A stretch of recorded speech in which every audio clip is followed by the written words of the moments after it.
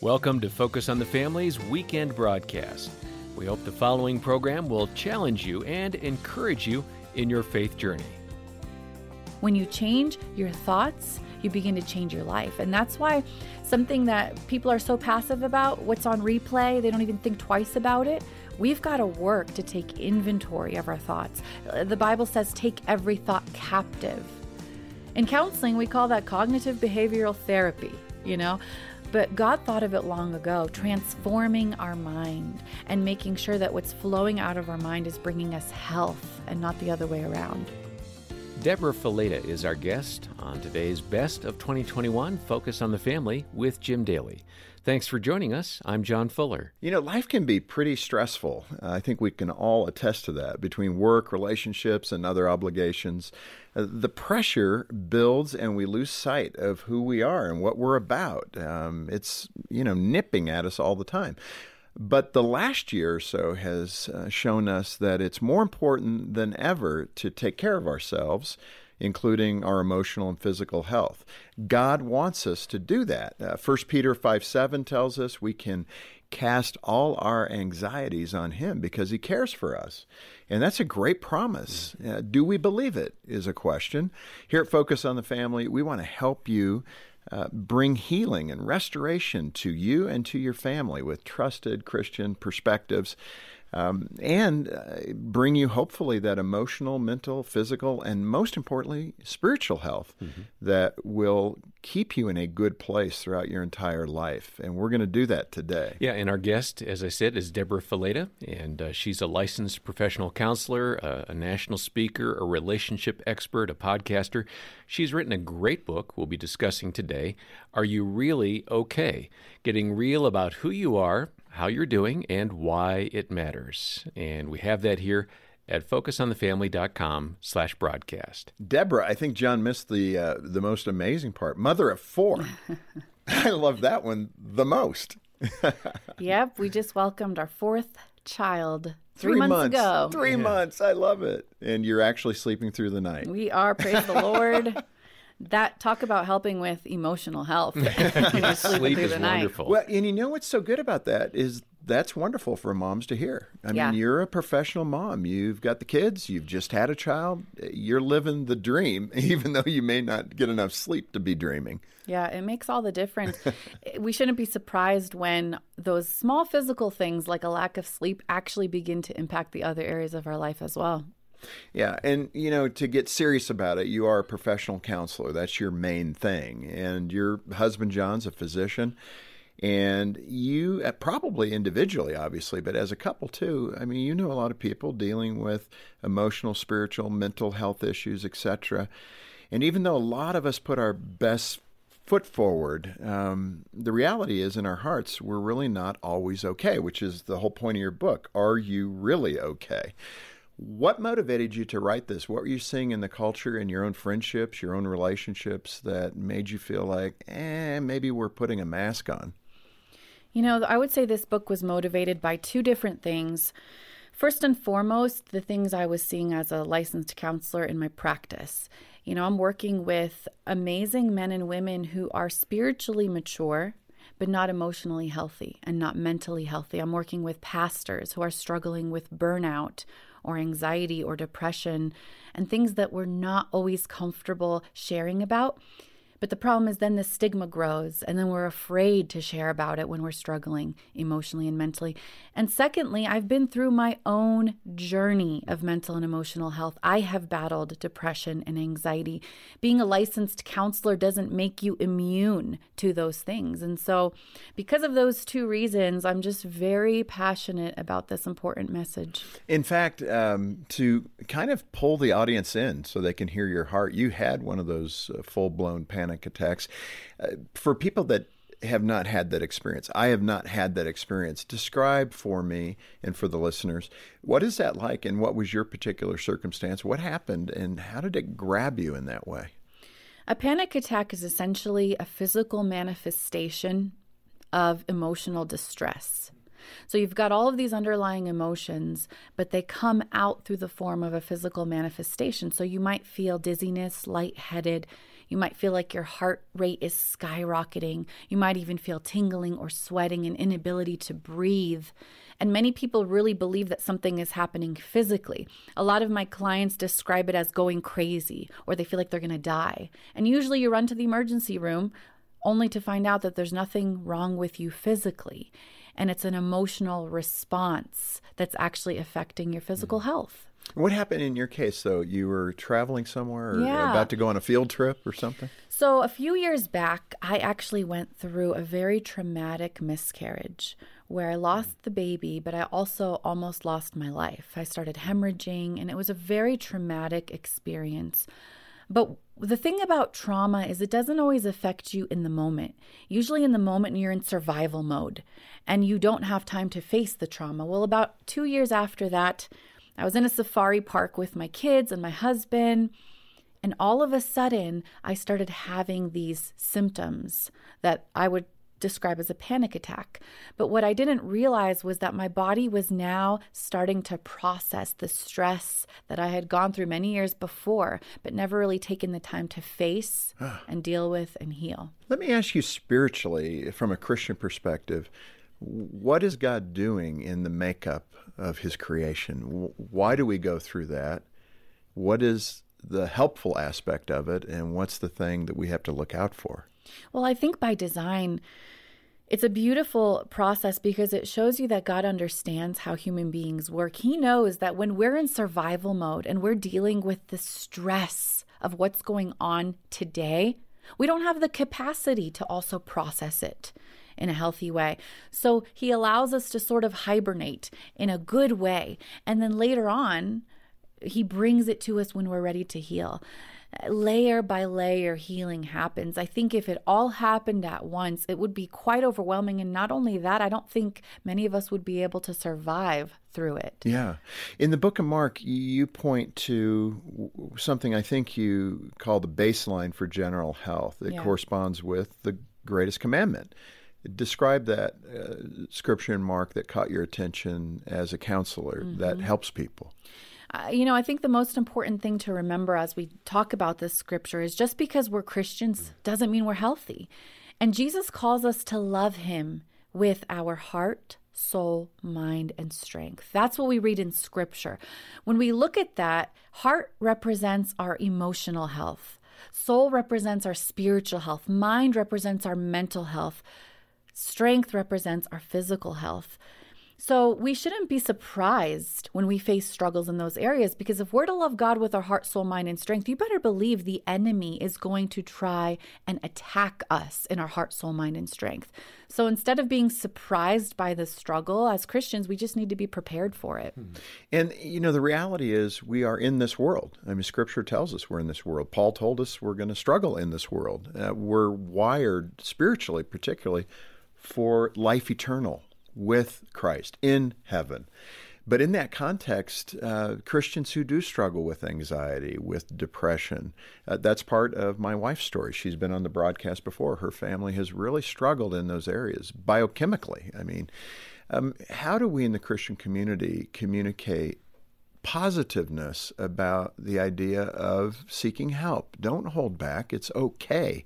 I think my wife would say, Jean would say, she struggled with the concept that if I'm a believer in Jesus, then I should pray that he takes this away.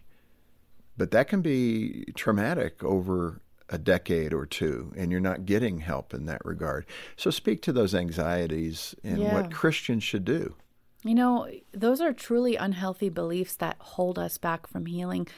I remember once when I was in the presence of a pastor, I had just come out of a dark postpartum depression. And he didn't know that. And he said, true believers don't suffer from depression because they have the Holy Spirit at work in them.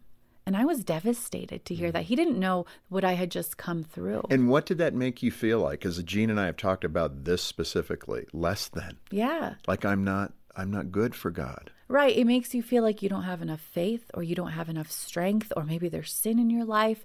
Rather than seeing it as a chemistry issue, we see it as a character issue. And that's flawed thinking, because many times what's actually happening underneath the surface is a chemical imbalance that could be caused by many different things, whether it be past trauma, whether it be hormonal imbalance. There's a plethora of things it can be caused by. But we have to understand that we can't just point to it being a faith issue and leave it at that. And the idea that, I want to also acknowledge there are spiritual things that occur around the world. I've seen things that, you pray against, you pray for that person. So those are realities as well, spiritual bondage, etc. But so often in this area of mental health, it is exactly that. It's chemical issues that are occurring in the physical nature that we're made up with. Everything is holistic in the sense that when we're faced with a problem mentally or physically, we do bring it to prayer. I think it would do us better to use the comparison of a cancer diagnosis. When you're diagnosed with cancer, first of all, you don't blame yourself. You don't say, maybe I didn't have enough faith or strength. You look at the cancer and you say, how am I going to attack this? You go get medication, you go get help, you go get whatever you need. You get a lot of prayer partners. And then the community supports you. They bring you meals. They lift you up in prayer. But we don't always treat depression and anxiety, which is an illness of the mind and the brain, in the same way. Yeah, and in Mark, I think you're pointing to the scriptures, "Hear, O Israel, the Lord our God, the Lord is one, and you shall love the Lord your God with all your heart, all your soul, and with all your mind, and with all your strength." And that's what you're reinforcing. Yes. And some people, especially those that are struggling with mental illness, that's a daunting task. Just hearing that, wow, I don't know if I can accomplish that. Speak to the feeling of inadequacy that I can give that way to the Lord, with all my heart, with all my mind, with all my strength. Do people come into your practice asking, how can I do this, Deborah? I think it can seem overwhelming when we look at the blanket verse, love the Lord your God with all your heart, soul, mind, and strength. And we have to remember, this is step by step, little by little, one thing at a time, where we're trying to align who we are to who God has called us to be. This isn't an overnight process of healing. We don't overnight get to a place where we're struggling, and we don't overnight get to a place of healing. And so I think we have to give ourselves grace and realize that healing in all of these areas is layer by layer. It's a cyclical process, 2 steps forward, a couple steps back, a few steps more forward, but we're moving in the direction of sanctification. Right, and that's exactly the word I was going to use. Life is the process of sanctification, and the Lord knows that. He created it for us, and hopefully we're growing closer to Him, more deeply in Him every day, until we die, and we're with Him. That's the whole point. Deborah, what's a good way to survey how our past affects us? I know that's something we look at. We've had many guests on the program talking about family of origin issues. How much attention should we pay to that family of origin, the household we grew up in? I think the best indicator of how the past is impacting us is what's happening in the present. Describe that. When we find ourselves dealing with unsurmountable emotional struggles or relationship conflict that doesn't seem to be going away, or maybe an inability to control our emotions, our anger, these are usually signs that there's something that needs healing in our life. And oftentimes it's something from our past that we haven't identified. So I call them these emotional black and blues that happen in the present. When there's a big reaction to something, maybe you feel like it's an over-exaggerated response to a situation. Oftentimes these emotional black and blues are sore spots from the past. When somebody presses up on them in the present, they hurt. So true. They notify us that something's going on. And many people listening might say, well, I had a pretty good childhood. There wasn't abuse. I felt loved. Mm-hmm. I have Christian parents. Yeah. Well, I come from that type of a background of good home, good family. They loved the Lord. My grandfather was an evangelist all across the Middle East. But there were patterns that I wasn't aware of that I needed to deal with that were impacting my emotional health. For example, when you grow up in an immigrant family, you kind of learn that you need to work hard. It's almost like a productivity factor. And so for me, I equated value with how much I was able to accomplish, because that's what they did, coming from a different country, starting new in America. Even though it was a Christian home and focused on ministry, I began translating that into my life as I need to do in order to be valued by God. And when you get to a point of doing too much for the wrong reasons, you reach burnout, you're empty, you've got nothing left to give. For me, I reached a place of depression. And so even though it was a healthy family, there were still unhealthy patterns that were passed down to me that I needed to deal with. This Focus on the Family broadcast will continue in just a moment. Man, I knew my marriage was falling apart. I just didn't know how to fix it. I felt like I would always be alone, even if I stayed married. At Focus on the Family's Hope Restored Marriage Intensive, we offer hope to couples in crisis so they can have the marriage they've always dreamed of. For the first time, I felt like my husband truly heard me. I've received some great tools from the counselors that have changed my life and my marriage. To begin the journey of finding health, go to hoperestored.com today. I'm here asking people how they could both give and get. I don't know, maybe love? Yeah, you could both give and get love. True, but it's also possible with a charitable gift annuity. You get a secure source of fixed income and a charitable tax deduction. Plus, giving a charitable gift annuity to Focus on the Family helps families thrive for generations to come. I love that. Find out more. Go to FocusPlannedGiving.com. That's FocusPlannedGiving.com. Thanks for listening to Focus on the Family. Let's resume now with the balance of today's programming. Deborah, in the book, you use a couple of metaphors, one, the iceberg, and then the volcano. I think they're pretty self-evident, but describe what the iceberg represents and the volcano. You know, the iceberg is kind of our tendency to really stay superficial. The reason I call this book, Are You Really Okay?, is because it's easy to answer that question and say, yeah, I'm good. You know, I'm fine, without really going deeper. But just like an iceberg, there's always more, a lot more going on underneath the surface. And I think this past year, for so many people, 2020 was a year of dealing with a lot of emotions. I call it the year of exposure, because emotions are like a volcano in the sense that there's always pressure building underneath the surface. When you don't identify those emotions and deal with them in a healthy way, they will find the point of least resistance and you will experience an emotional explosion.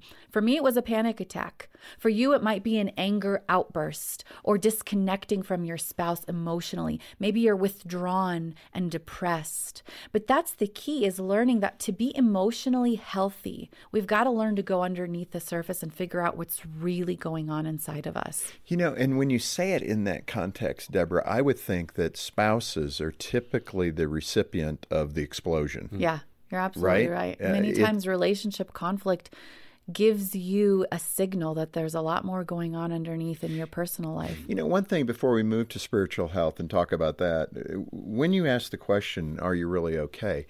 Sometimes I think people respond like, yeah, I'm fine, because they kind of infer that you really don't want to know. This is a cultural gesture. Yeah. Speak to that as well. Are we really ready to hear somebody say, well, sit down because I've got a lot of baggage I got to tell you about? You're right. It is a cultural gesture. When you see somebody at the store, you're not going to unload. Yeah, right. And if you do unload, you're probably going to be looked at like something's wrong with you, right? Yeah, the friend will avoid you in the future. The problem is we take that cultural gesture, that thing that's been normalized through social media. You know, on Instagram, we're only posting the highlights. Oh, yeah. We're presenting this picture that we're doing okay.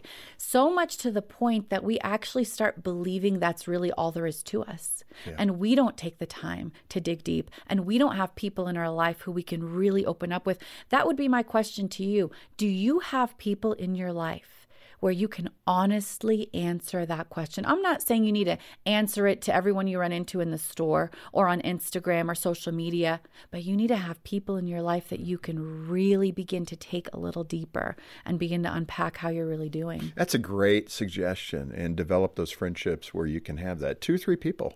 is all it really takes to be able to be that vulnerable, that honest. Let's move to the spiritual component and the spiritual well-being that we need to seek. What does it even look like? Like emotional, I'm not sure that we know. Outside of going for annual physicals, right. I think I'm lost. Well, first of all, let's start with what it's not. Spiritual health is not a checklist of things we're doing right. It's not, I'm reading my Bible, I'm going to church, I'm praying every day. You can do all those things and not be spiritually healthy. What makes us spiritually healthy is ultimately why, and what our beliefs about God, why we're doing the things we're doing, what is motivating us, and what is our view of God. And sometimes that view of God can be tainted. We're doing things for God out of shame or fear or guilt, rather than because God is love, unconditional, because of his kindness. And I think if our view of God is faulty, everything else is going to be faulty. That outflows from that. Wow, you may be describing all of the ills of Western civilization at this point. That's a big statement you've just made. Deborah, you had an experience, I believe, in a psych ward when you were doing your counseling and you had to do your student hours or something like that. Yeah. What happened in that context and what did you learn from it? When I was first starting off as a counselor, I worked at a psychiatric unit, and I was in charge of this young man who had psychosis, which he was hearing and seeing things. And I was doing an assessment to see how he was doing. And I was asking him these questions, and I started twirling my earring with my finger. It's kind of a nervous habit. Well, little did I know that he comes from an abuse history of a mother who used to also twirl her earring. Oh, my. And the second he saw me doing that, he transferred all of his feelings onto me. He started screaming at me, "You ruined my life. I hate you." In counseling, we call that transference, where you put all of your hurts on an innocent bystander. Sometimes we do the same thing to God because of our past wounds, things we've experienced in our family, maybe an absent father or a critical mother. We tend to then see God through that same lens. We transfer those hurts onto him, and we see him with flawed eyes. And honestly, I think that's the number one thing that inhibits our spiritual health. Let me dig into that for a moment, because it's one of the most difficult questions that I'll get when I speak and I talk about, my testimony is basically, as an orphan child. But men will come up to me particularly and they'll say, "How did you not become bitter towards your alcoholic father?" It's one of the most difficult questions for me to answer because I never did. And I think in that context for me, I had a healthy, even as a child, I had a kind of a healthy understanding. This was his problem, not my problem. Yet, I want to be tender to those 50 men that are standing in that line and basically saying the same thing to me. They're 40, 50, 60 years old, and they're asking me, I'm still bitter at my dad for what he did to me. How do you help that person to say, you got to let go? I mean, what your father did to you, your father owns. You do not own this. Right. I think when it comes to dealing with these difficult experiences, it's important to acknowledge how we feel, not to try to sugarcoat it. I love that you had such a healthy reaction, but I'm also aware, like you said, not everybody does, and that's okay. That's the starting point, right? To be able to say, I do feel bitter. I do feel hurt. And it's okay to do that. It is to feel okay, that. because as you're acknowledging that, what you're doing is you're starting to diffuse those underlying emotions underneath the surface of that volcano. You're acknowledging them. You're putting words to them. And I think for some people, through the process of things like counseling, you begin developing empathy for the people that hurt you and seeing that hurt people end up hurting people, right? We hear that phrase often. Right. But when you start having empathy and compassion and seeing where that hurt person came from, you begin freeing yourself from the pain that you carry. It's a process, it's not something that happens overnight. And I really believe that even when you forgive somebody, the process of forgetting can take time and energy and work, and you might never forget, but you're at least able to put that on them and take ownership of what is on you. What about that person who maybe has carried that burden for decades and they get it out there? I do have this bitterness. I acknowledge that. They may have had that discussion with the Lord, kind of the shaking fist. God, why have you done this to me? And they're still in that part of the cycle. They haven't really made it to the letting go. What encouragement do you have for them for them to say, yeah, I'm okay. I mean, they're really moving from I'm not okay to I'm okay. I just would remind them that healing happens in layers, and not to expect themselves to get to a wonderful place overnight. When you think about past abuse and how many days it takes for you to experience, how many years you've been through that type of thing, to have the expectation on yourself that you're going to heal from that overnight is unrealistic. Right. You're putting too much pressure on yourself. If it takes years to get to a place of bitterness, it might take years to unpack that. Yeah. It might take months to unpack some of those things. Yeah. And it's a process. It's a journey. It's a journey of sanctification. That's Deborah Fileta on this Best of 2021 Focus on the Family broadcast, bringing a message of hope and healing. And I do trust that you've been encouraged by what she had to share today. Deborah is outstanding at communicating what the overall picture of health looks like. She's so compassionate toward people who are hurting. And here at Focus on the Family, we feel that way too. That's why we have a team of caring Christian counselors right here on staff. You can set up a consultation with one of them. They will listen to your specific situation, pray with you, and provide a path forward. It may include some resources or a referral to a counselor in your area. And that initial consultation with our counselors is free. We know that Christmas can be a really tough time for couples who are really fractured in their relationship, and families who are experiencing a crisis, and parents who don't know what to do about their child, or mothers who are considering abortion. So please get in touch today. It's also the time for us to share the hope, healing, peace, and grace and joy that Jesus Christ came to give each one of us. This Christmas, you can come alongside those who are struggling and give families hope through your support of Focus on the Family. And when you donate today, a gift of any amount, we'll send you a copy of Deborah's book, Are You Really Okay? Getting Real About Who You Are, How You're Doing, and Why It Matters, as our way of saying thank you. Donate today and get your copy of the book by our guest, Are You Really Okay? We've got all the details online at focusonthefamily.com/broadcast, or give us a call, 800, the letter A in the word family, 800-232-6459. We'll plan to be with us next time as we continue the conversation with Deborah Fileta.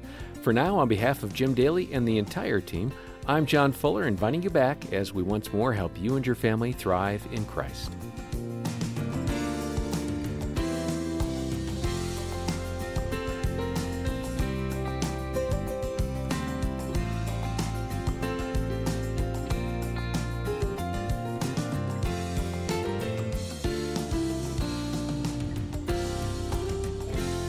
You're listening to Focus on the Family's weekend broadcast. We'll take a quick break and then return with the second half of this program for your family. Stay tuned.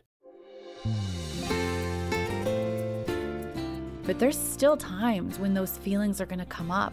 That doesn't mean that I'm backtracking, but I have to acknowledge it to make space for that grief in my life, instead of just ignoring it, pretending it's not there, because that grief isn't a sign that I'm moving backwards or that I'm not healed.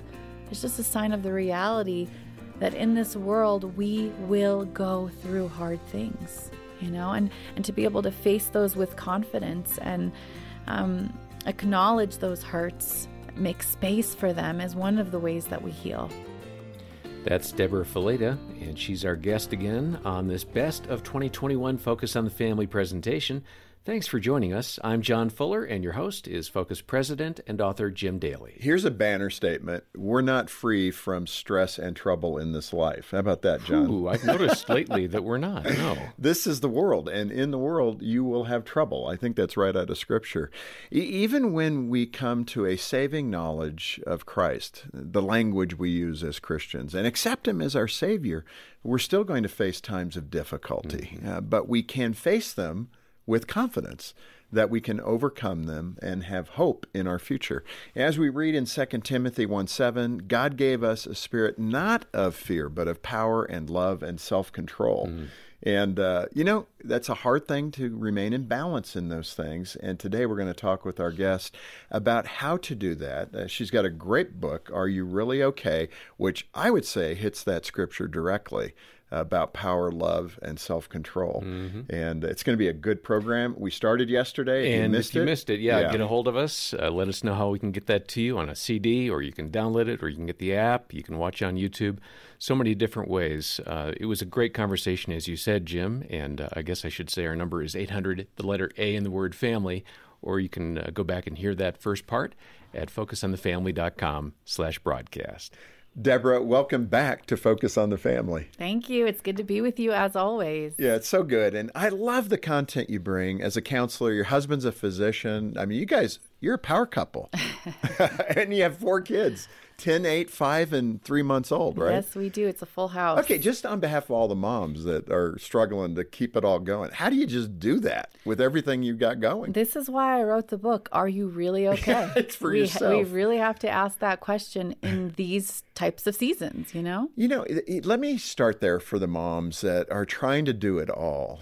Really, seriously, how do you remain healthy? And I mean in every way, emotionally, physically, spiritually. How do you remain healthy with all of the things that pull on you as a mom? Your kids, maybe your profession outside the home, your husband. I mean, how do you juggle all that and remain healthy? Well, the truth is you don't, and you don't do everything, and it might look from the outside in like somebody's doing everything and doing it all well. I get that question a lot. How do you do it all? And my response is, I don't do it all. I can't do it all, but I've learned to do a few things well. I've learned to set boundaries around my life. I've learned to take care of myself so that I can be filled and pour out to my family. I think in the beginning as a mom, I used to feel guilty about taking the time to keep myself healthy. But now I see it as a necessity because if I'm not full, I'm no use to anyone around me. No, it's really good. And that acknowledgement that, hey, I'm not doing everything well, and I'm okay with that. That's a healthy spot. Let's do the recap from yesterday. We talked about emotional well-being and spiritual well-being. How would you recap that discussion? Yeah, Jesus calls us to love him with our heart, soul, mind, and strength. Our heart represents our emotional health. Soul represents our spiritual health. Mind represents our mental health, and strength represents our physical health. So yesterday we talked about our emotional health and our spiritual health and really taking inventory of those 2 areas. Mental health issues affect everyone from time to time. We may not even be aware of it, actually, but how it's dampening down our feelings, our sense of joy. I mean, God says, we should be people that are joyful. But sometimes things detract from that. How does the way we think connect with the way we feel? Scientists used to believe that feelings caused our thoughts. But the most recent research shows us that thoughts actually trigger feelings, which trigger behaviors. So if we're feeling off or doing things that aren't the things we want to be doing, we've got to really backtrack and take a look at our thoughts. What's on replay, like I call it? I have 4 little kids, so when I get in the car, oftentimes there's some child CD playing, some nursery songs or what have you. Let me guess, Wheel on the Bus Goes Round. Yeah, something like that. It's definitely not the Focus on the Family program because, my kids are listening to all of their little kids' songs. I remember once I went on a trip in my car without the kids. And after an hour, I realized I could change the channel. I can go listen to Focus on the Family or That's a podcast. An adult moment. Yeah. But you're so used to what's on replay in the background, it just becomes the norm. Our thoughts are the same way. We get so accustomed to certain thought processes on replay that we don't even feel the need to change them. Yeah. Wow, that's powerful. How does God interact with that in our lives? I mean, what is he saying to us in that regard? Well, God wants us to replace the patterns of our past with his truth, right? And many times the patterns of our past is how we think, those negative thoughts. In counseling, we call them cognitive distortions. They're faulty ways of thinking. Maybe something like black or white thinking, where you see things in extreme. Maybe something like catastrophizing, where you're always looking at the future and seeing the worst case scenario. We've got these default patterns of thinking. Maybe it's a self-critique, where we're always thinking negative things about ourselves or the people around us. God wants us to identify these thought patterns and begin replacing them with his truth. Yeah, that's where I've come to have a phrase of truth before trivia. Yeah. I still like to look at and gather a lot of information, but as a believer, I'm trying to let God's word, the scripture, be my reference point for the day and where I spend a lot of time. It's not like it's, for every minute I read an article online, I'm reading the Scripture, but I want His truth to be the thing that's transforming my mind, not the world making my thinking off base. I love that. And it's essentially the question of, what am I downloading? What am I downloading each and every day? And are they things I'm downloading from my past? Are they things I'm downloading from what I'm looking on the internet, scrolling, Google? Or am I filling my mind and heart with God's truth? When you mentioned the book, several things that you need to understand in getting your mind straight with truth, right? So you use the terminology black and white thinking, all or nothing thinking, overgeneralization, minimization, and magnification, mind reading, fortune telling. And this one I could really relate to is catastrophizing, because I think the culture, we are living in that right now where everything is a catastrophe. I mean, you talk with family members, and if it's not COVID related, something is, it's fear. Yeah. Speak to some of those, or maybe the one or two that really capture you. You had emotional reasoning, should, could, would statements, labeling, personalization. There's a lot there, and it's all in your great book, and people need to get it for the complete definition. But what are one or two of those that I mentioned that stand out to you? Something like should, could, would. You spend so much time thinking about what you should have done in the past, blaming yourself. Like you mentioned, catastrophizing. We're always thinking of the worst case scenarios filled with worry and fear. The way that we think begins to change our brain, physically speaking. It begins to change the neural pathways, which then begin affecting our emotional health, our mental health. And so there's so much power because how you think impacts your life. When you change your thoughts, you begin to change your life. And that's why something that people are so passive about, what's on replay, they don't even think twice about it. We've got to work to take inventory of our thoughts. The Bible says, take every thought captive. In counseling, we call that cognitive behavioral therapy, But God thought of it long ago, transforming our mind and making sure that what's flowing out of our mind is bringing us health and not the other way around. So when you're dealing with that person sitting in front of you in your counseling office, what are 2 or 3 things you can encourage them to do? What are steps they can take to begin to not be overwhelmed by the world and to transform their mind according to Christ? First and foremost, I think you've got to face your thoughts. Sometimes they're so automatic you don't even recognize them. So one thing that I have people do, and in fact, this book is actually interactive. It's not meant to just be read. You journal through it, you journal as you're going through. And one thing I have people do, especially during this section, is begin keeping track of their negative thoughts, to put them on paper, to start seeing patterns in the way they think that they might not have recognized before. And then when we do that, we have the one side, but then we begin to replace it with God's truth. What does God ultimately say about these things? What am I ultimately believing? Am I believing this side of the spectrum, the dark side, or am I clinging to the light of God's truth? And in the book, you do go to great lengths to talk about areas where we need help, mental illness being one, and the way the culture, and particularly the Christian culture, can shame people that are struggling in that area. I just want to make sure we're really clear on that. We've done some programs on that before, and we get a lot of response from folks who feel very strongly on both sides of this issue. As a counselor, with that person, again, sitting right there in front of you, how do you encourage them to seek the help they need and still maintain a healthy understanding of God's love for you, His concern for you? But yes, you can get some help if you don't have enough serotonin on your nerve endings. I mean, it can be that simple. You're absolutely right. I recently on my blog wrote an open letter to the depressed Christian. And I explained to them, which I also cover in this book, that this is not a reflection of your faith. This is not a reflection of your strength.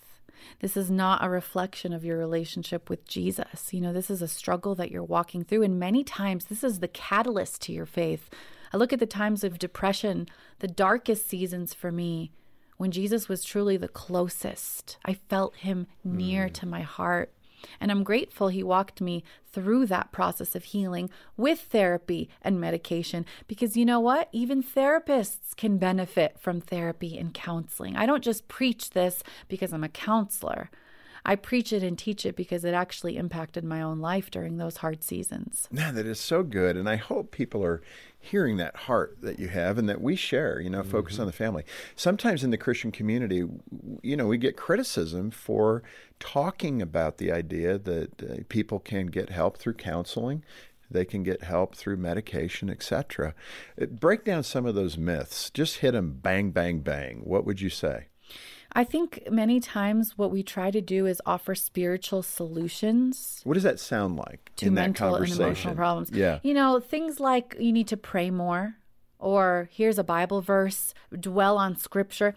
When you're in the thick of depression or anxiety or a panic attack, and your brain is not working properly, your amygdala, the part of your brain that's responsible for emotional memory, is going wild. Your neocortex, the part of your brain that's responsible for logic, is dulled down. You can't think about scripture in that moment because that part of your brain isn't actually working properly. And so for us, we have to realize that sometimes those blanket statements actually cause more hurt than help. Of course, we need Jesus and the Spirit and His guidance. We need prayer. We need to meditate on Scripture at the proper times. But I think just putting those spiritual solutions on these mental and emotional issues can actually cause damage, can leave people feeling shame and defeat rather than being encouraged that they can find hope and healing. This Focus on the Family broadcast will continue in just a moment. The seasons of your life are always moving forward. Singlehood, marriage, parenting, aging well. And through it all, Focus on the Family is alongside you with encouragement from a biblical perspective. And now we have a tool that gathers our trusted guidance and support together in one place, the enhanced Focus on the Family app. With it, you can listen to the Focus on the Family broadcast, engage our social media, find a counselor, or make a donation, all on the Focus on the Family app. Download it today from the App Store or Google Play. I was convinced that nothing could change what was going on in our marriage, and I didn't want to try anymore. But my commitment to God helped me try one more time. We went to a Hope Restored Marriage Intensive, and it was life-changing. The counselors created the safest environment we could imagine, so that let us really talk. We're on a much different course now, and I believe we received a miracle that week. Receive your free consultation at hoperestored.com. Thanks for listening to Focus on the Family. Let's resume now with the balance of today's programming.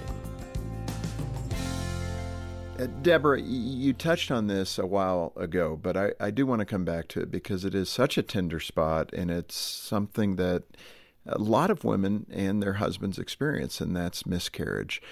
Take us through that, both as a wife, a mom, but then also as a counselor, and what you yourself went through and how that can benefit others. Yeah. I went through a traumatic miscarriage that didn't actually impact me until a few years later.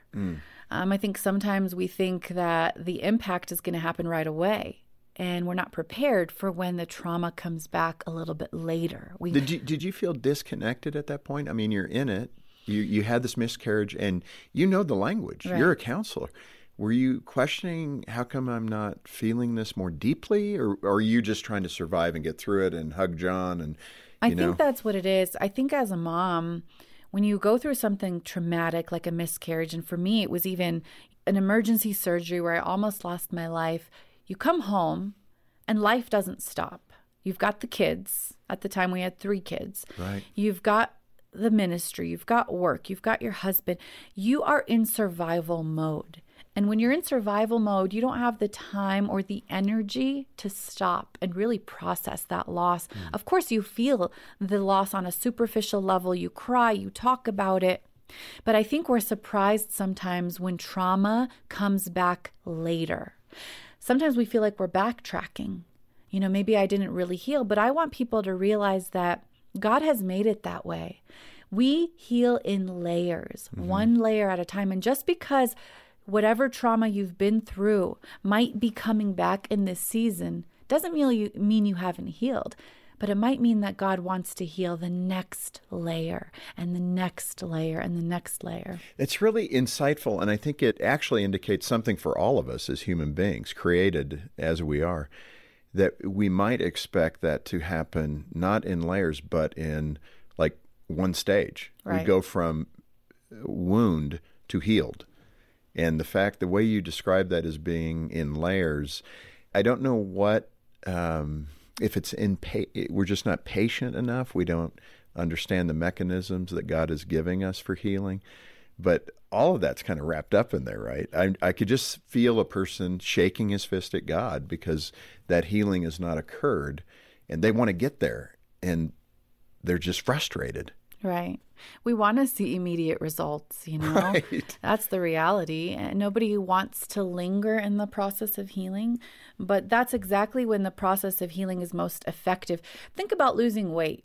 When you do that diet and lose 10 pounds in a week, that 10 pounds is going to come right back and then some. But when you take your time to heal, when you're deliberate and intentional about really getting into those wounds and dealing with them little by little, that's when healing is more long-lasting and permanent. That's when it becomes a part of your life. In that respect, how do we measure that so that we know we're not standing still? We may not be there yet, but we're making progress. How do we measure that?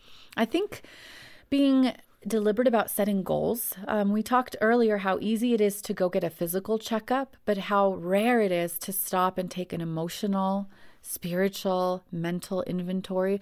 So the question I would be asking is, what is God healing in your life today? That's where we need to stop and ask ourselves. That's a good question. If the answer is, I don't know, not much, you actually worry me the most because you feel like there's no need for healing. You feel like you've arrived. There's nothing that you identify in your life, whether it be emotional, spiritual, mental, physical. For us to constantly be growing in the process of sanctification, we've got to be doing these check-ins on a regular basis. I would think that another way to make that statement is that in this life, we should all be striving for something better.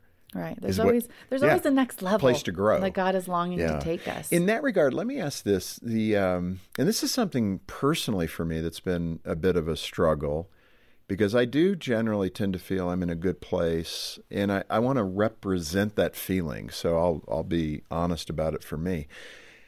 I think Jean might say, well, because of your trauma as a child, maybe you're just looking at the shiny side of everything, and you're not dealing with the pain of what happened.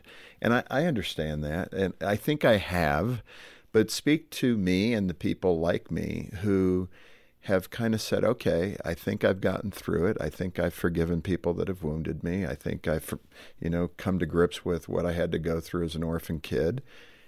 But those that know us best might be saying emotionally, it may not be as connected. Yeah. You're protecting. And God gives us that mechanism. It's a protection mechanism. So you don't go as deep emotionally. You do become an inch deep and a mile wide because you don't want to be hurt. Speak to those people that may be not in tune with what their real soul hurt is. Yeah, that's a good one. And I appreciate you for being so vulnerable. I'm the type of counselor that tends to be a little more candid. And so I'll tell people right off the bat, you're not as healthy as you think you are, because the Lord is longing to take us to a better place. And I think when it comes to our past wounds, of course, we eventually get to a place of peace. It's not like a journey for the rest of time dealing with those past wounds, but we can't be surprised when they come up at different times. It's kind of like grief. When you look at your past childhood wounds, sort of like grief, something that was lost. Grief comes in waves. There may be seasons where it doesn't impact you, but then there's other seasons where it comes through. And that's what you have to be aware of. What seasons might my past experience be coming through, and how does that impact me in the present? How does it impact my relationships in the present?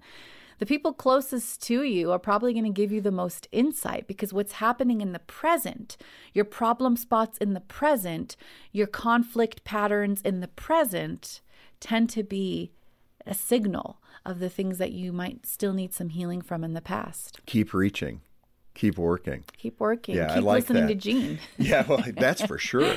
I'm reminded of a family. I won't mention their name, but they had catastrophic situation where their son and daughter-in-law got married. They took off from the reception in a helicopter and it crashed into a mountain. So they'd only been married 4 or 5 hours. And I remember standing with him, months after the event, and we were out by his barbecue. And I just said, "How are you doing?" And he said, "Well, what else can you do? You just get up and you keep moving forward, trusting that God is who he is and all these things are taken care of." I can't imagine the pain of that kind of loss. He said, "It was the best day of my life and the worst day of my life." I mean, it gives me tears now talking about it. But as a counselor speaking to those kinds of situations, it's kind of the reality, isn't it? You get up and you got to keep going, even with incredible devastation. And I think it's important for us in those situations to realize that dealing with these type of deep hurts doesn't have a timeline. We say that time heals all wounds. Well, it doesn't. It really doesn't. In fact, some wounds, when left to themselves, will only get infected with time. They will get worse with time. And so for us being intentional to really face some of that pain and realize that there's no time limit, even for me, I feel like I've dealt with my trauma, my miscarriage in a healthy way, but there's still times when those feelings are going to come up. That doesn't mean that I'm backtracking, but I have to acknowledge it to make space for that grief in my life instead of just ignoring it, pretending it's not there, because that grief isn't a sign that I'm moving backwards or that I'm not healed. It's just a sign of the reality that in this world, we will go through hard things. And to be able to face those with confidence and acknowledge those hurts, make space for them is one of the ways that we heal. Yeah, it's an amazing thing. I think God's formula for this life. We are going to suffer. And we're going to need him. We're going to rely on him every step of the way. Yeah. We're never going to walk without a limp.